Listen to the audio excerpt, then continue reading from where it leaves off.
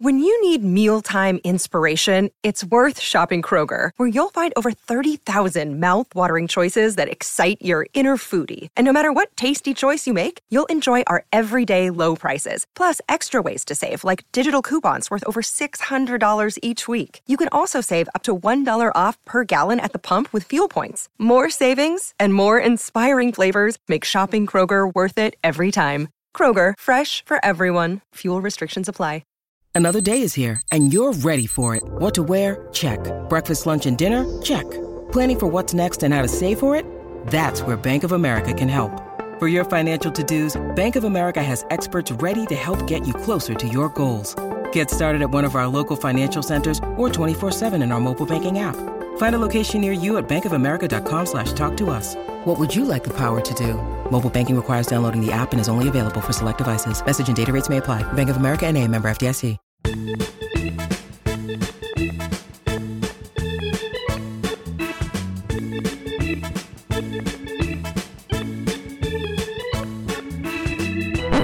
Good morning and welcome to Leading Off with True Blue LA. It's Monday, August 22nd. This is your host, Eric Stephen, back at you after a weekend series against the Marlins. But the main story came on Saturday after 475 days away, filled with long hours of recovery and rehab after Tommy John surgery. Dustin May was back on a Major League mound, and he was electric.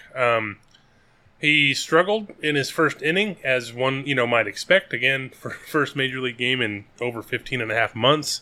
He allowed a single. He walked two with 2 outs, but he got out of it with a strikeout, and then sort of shouted into his glove. I guess out of his glove, not into his glove. But he's someone who shows a lot of emotion on the mound, and he's just a big ball of energy. And the way he sort of moves around out there, and it's pretty infectious, but he was sort of exulting that he got out of that inning. It was 26 pitches, though, and you're like, okay, like, nobody really knows what to expect in a first game back, and you're like, okay, maybe he's going to have a little trouble. But then he didn't really allow anything. The Marlins just were flummoxed by him. May, including that strikeout, retired his final 13 batters faced. Only 2 balls were hit to the outfield. There was a ground ball single to start the game in the first inning, and then a harmless 5th inning flyout to Cody Bellinger in center field. May only needed 45 pitches to get through those 4. I believe Dave Roberts, I can't remember if he said either 70 pitches or 75 as a rough estimate, and 5 innings for May, and he got through 5 innings and 71 pitches. So 5 scoreless innings, 9 strikeouts. It's not fair to extrapolate based on one start, because literally he's just had the one start.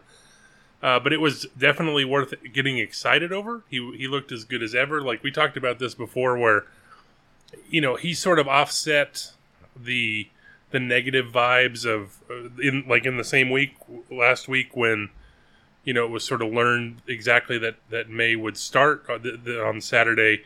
Pretty much within a day or two, that's when the news of Walker Buehler's surgery, which is tomorrow now, that's going to end his season. So that was a huge bummer. But then May coming back was sort of the flip side of that, where it was a piece of good news and sort of a salve, if you will, for that. But yeah, his stuff's so good, like Dustin May, and it's just it's one of those, if he ever puts it all together, he's going to be great. And again, only 5 innings, but so Baseball Savant has a stat. It's a CSW percentage. It's called strikes and whiffs divided by innings pitched. So he had 13 swinging strikes, 16 called strikes, and 71 pitches. So good numbers on that are in the 30s usually. You're doing really well if you're in the 40s, dominant. And Dustin May was just over 40%. Only 2 other Dodgers starts this year have been over 40%, and that was Clayton Kershaw's 7 perfect innings in Minnesota in April. Then Tony Gonsolin in July pitched into the 8th and shut down the Padres. So yeah, it was just, no matter how you slice it, it was a dominant start by May, and the good news is there's time to figure out what his role in October is going to be. Again, I don't want to get ahead of myself because we still have over 6 weeks left in the season. But, you look back, 2020 was his first year in the majors as a starter.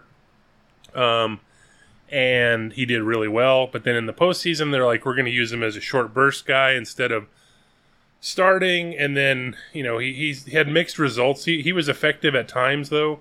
He ended up pitching in 7 of 18 postseason games that year. The argument was, do you start May, every 4 or 5 games, depending on off days and stuff.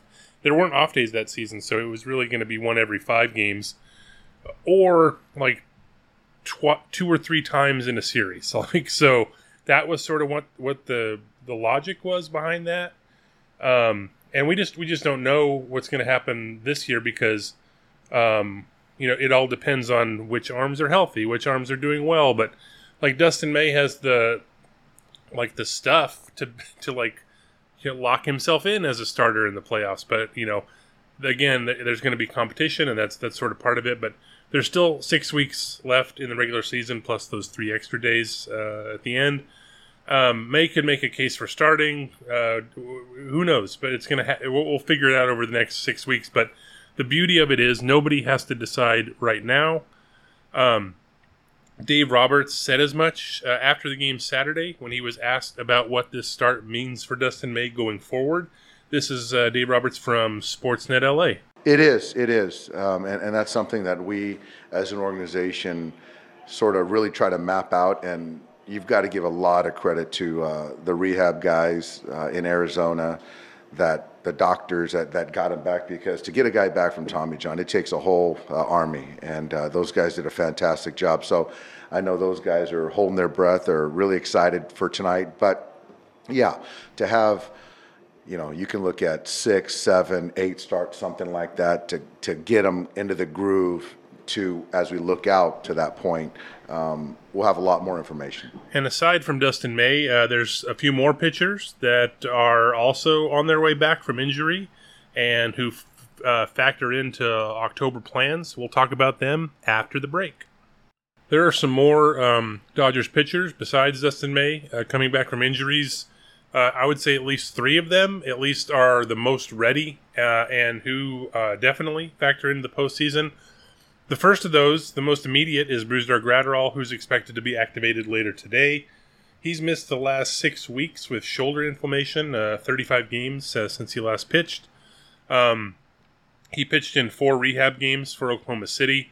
He was at the ballpark at Dodger Stadium Sunday, sort of, taxiing in a way, just sort of waiting to get activated, and that's supposed to happen later today. Now, the Dodgers will need to make a corresponding move for that, and it's expected to be, no one said anything because they never really say this until after the fact, but Ryan Pepiot is a very likely option. He was the 6th starter at the moment. Once Dustin May inserted back into rotation, the Dodgers had 6 starters, and they put Pepiot Sunday to give Julio Urias an extra day of rest, and it sort of helped give the whole staff an extra day of rest. They have a stretch of, I think it was either 18 or 20 straight day games, or games with a day, days with a game, that go through Wednesday. So they were trying to sort of give the staff a little bit of a break there. They went with 6 starters this one time through to give the folks extra rest. Pepiot, to his credit, was very sharp Sunday. It was his birthday, and it was also his best Major League start to date. He went 6 innings, struck out 7. Both of those are career highs. He's started 7 times so far in the majors this year. He had a rough start in the first a little bit, but then he got out of it unscathed because Joey Gallo threw out a runner from left field at home in the first inning, and Gallo also reached base 3 times. He hit possibly the highest triple I've ever seen at Dodger Stadium. It was I think it brought down rain. It was hit so high. But then ended up a triple. Pepiot only allowed a 2-run homer to Lewin Diaz in, I forget which inning that was, but he only walked 2, which is the most important thing because he has the Among starters, I think he's only pitched 31 innings in the majors. So if you sort of go through all pitchers with 30 innings, I think there's 480 of them. I don't have it in front of me, but he has the 5th highest walk rate among that group. I believe it's highest among starters. So very high walk rate so far. That's sort of his bugaboo. Great stuff. No real command just yet, but only walking 2 was a big step forward. The Dodgers kind of had their way with the Marlins over the weekend. The pitching staff as a whole was great. They held Miami to 4 runs in 3 games. 3 of those came Sunday. They bludgeoned Cy Young favorite Sandy Alcantara on Sunday. They scored 6 runs off him. They scored at least once in every inning. They knocked him out in the 4th. Alcantara, who has he had a 50-inning lead on Tony Gonsolin, I think, entering Sunday. He led the majors in innings and the NL and ERA. He was at 192 entering Sunday, but after the Dodgers got through with him, it went up to 219, which is still excellent. But then what it means is Tony Gonsolin, who's sitting at 212, is now leading the National League again in earned run average. So the Dodgers not only supported Pepio in Sunday's game, they supported Gonsolin in any sort of Cy Young battle. I still think it's like Alcantara's to lose, but you never know. Like at the very least, putting Gonsolin back in the lead in ERA is something. So that's pretty cool for him. Back to Pepio for a moment, though. Another reason why they might option him, they have an off day coming Thursday this week, so they don't need 6 starters to create an extra day of rest. That'll happen with the off day. And Clayton Kershaw is relatively close to returning. Dave Roberts sort of laid out the plan on Sunday. Kershaw threw a bullpen session last week. I can't remember if it was Thursday or Friday. He's supposed to throw another one early this week, possibly today or tomorrow. And then after that, within a few days, maybe by the weekend, comes a simulated game where he faces, some Dodger hitters for 3 or 4 innings. And that's, again, coming up later this week, possibly over the weekend. And then after that, Roberts said, Kershaw could be activated. They don't plan on sending him on a rehab assignment. Obviously, there's, 3 steps there to get, I guess, or 2 steps, who knows, to get Kershaw back. But he's, relatively close. He last pitched on August 4th. So I think that's why they are not that, they don't really think they need necessarily a rehab assignment. They've done this before a few times with other pitchers, Kershaw included. But, August 4th, he's missed 2.5 weeks roughly now. So it's not so bad, as had Buehler come back in September, he would have been 3.5 months missed. Would have needed more time to build up. Kershaw, maybe not as much. But that puts Kershaw, roughly in line to return around September 1st. And that's when active rosters expand. But, before you get excited about, rosters going up, it's not like the old days when it went from 25 or 26 to 40 on the active roster, where you have a billion extra lockers, temporary lockers in the clubhouse or anything like that. The new rules, 26-man rosters are normal. In September, it goes up to 28, so you really only add 2 players, and there's a max of 14 pitchers. So they're going to add 1 position player, 1 pitcher. So before we get to the pitchers for a moment, a sort of casualty of where the Dodgers are at roster-wise right now is Edwin Rios. We talked about this last week. His rehab assignment reached the 20-day mark, which is the maximum allowed per MLB rules. And then once he was done with that, they had to activate him from the 60-day injured list. And then they did so, but then optioned him to the minors. So I would imagine Rios is the 1 position player that comes up on September 1st. But that's, 10 days from now, or 9 days from now, I guess. I don't know, 10, it's 10.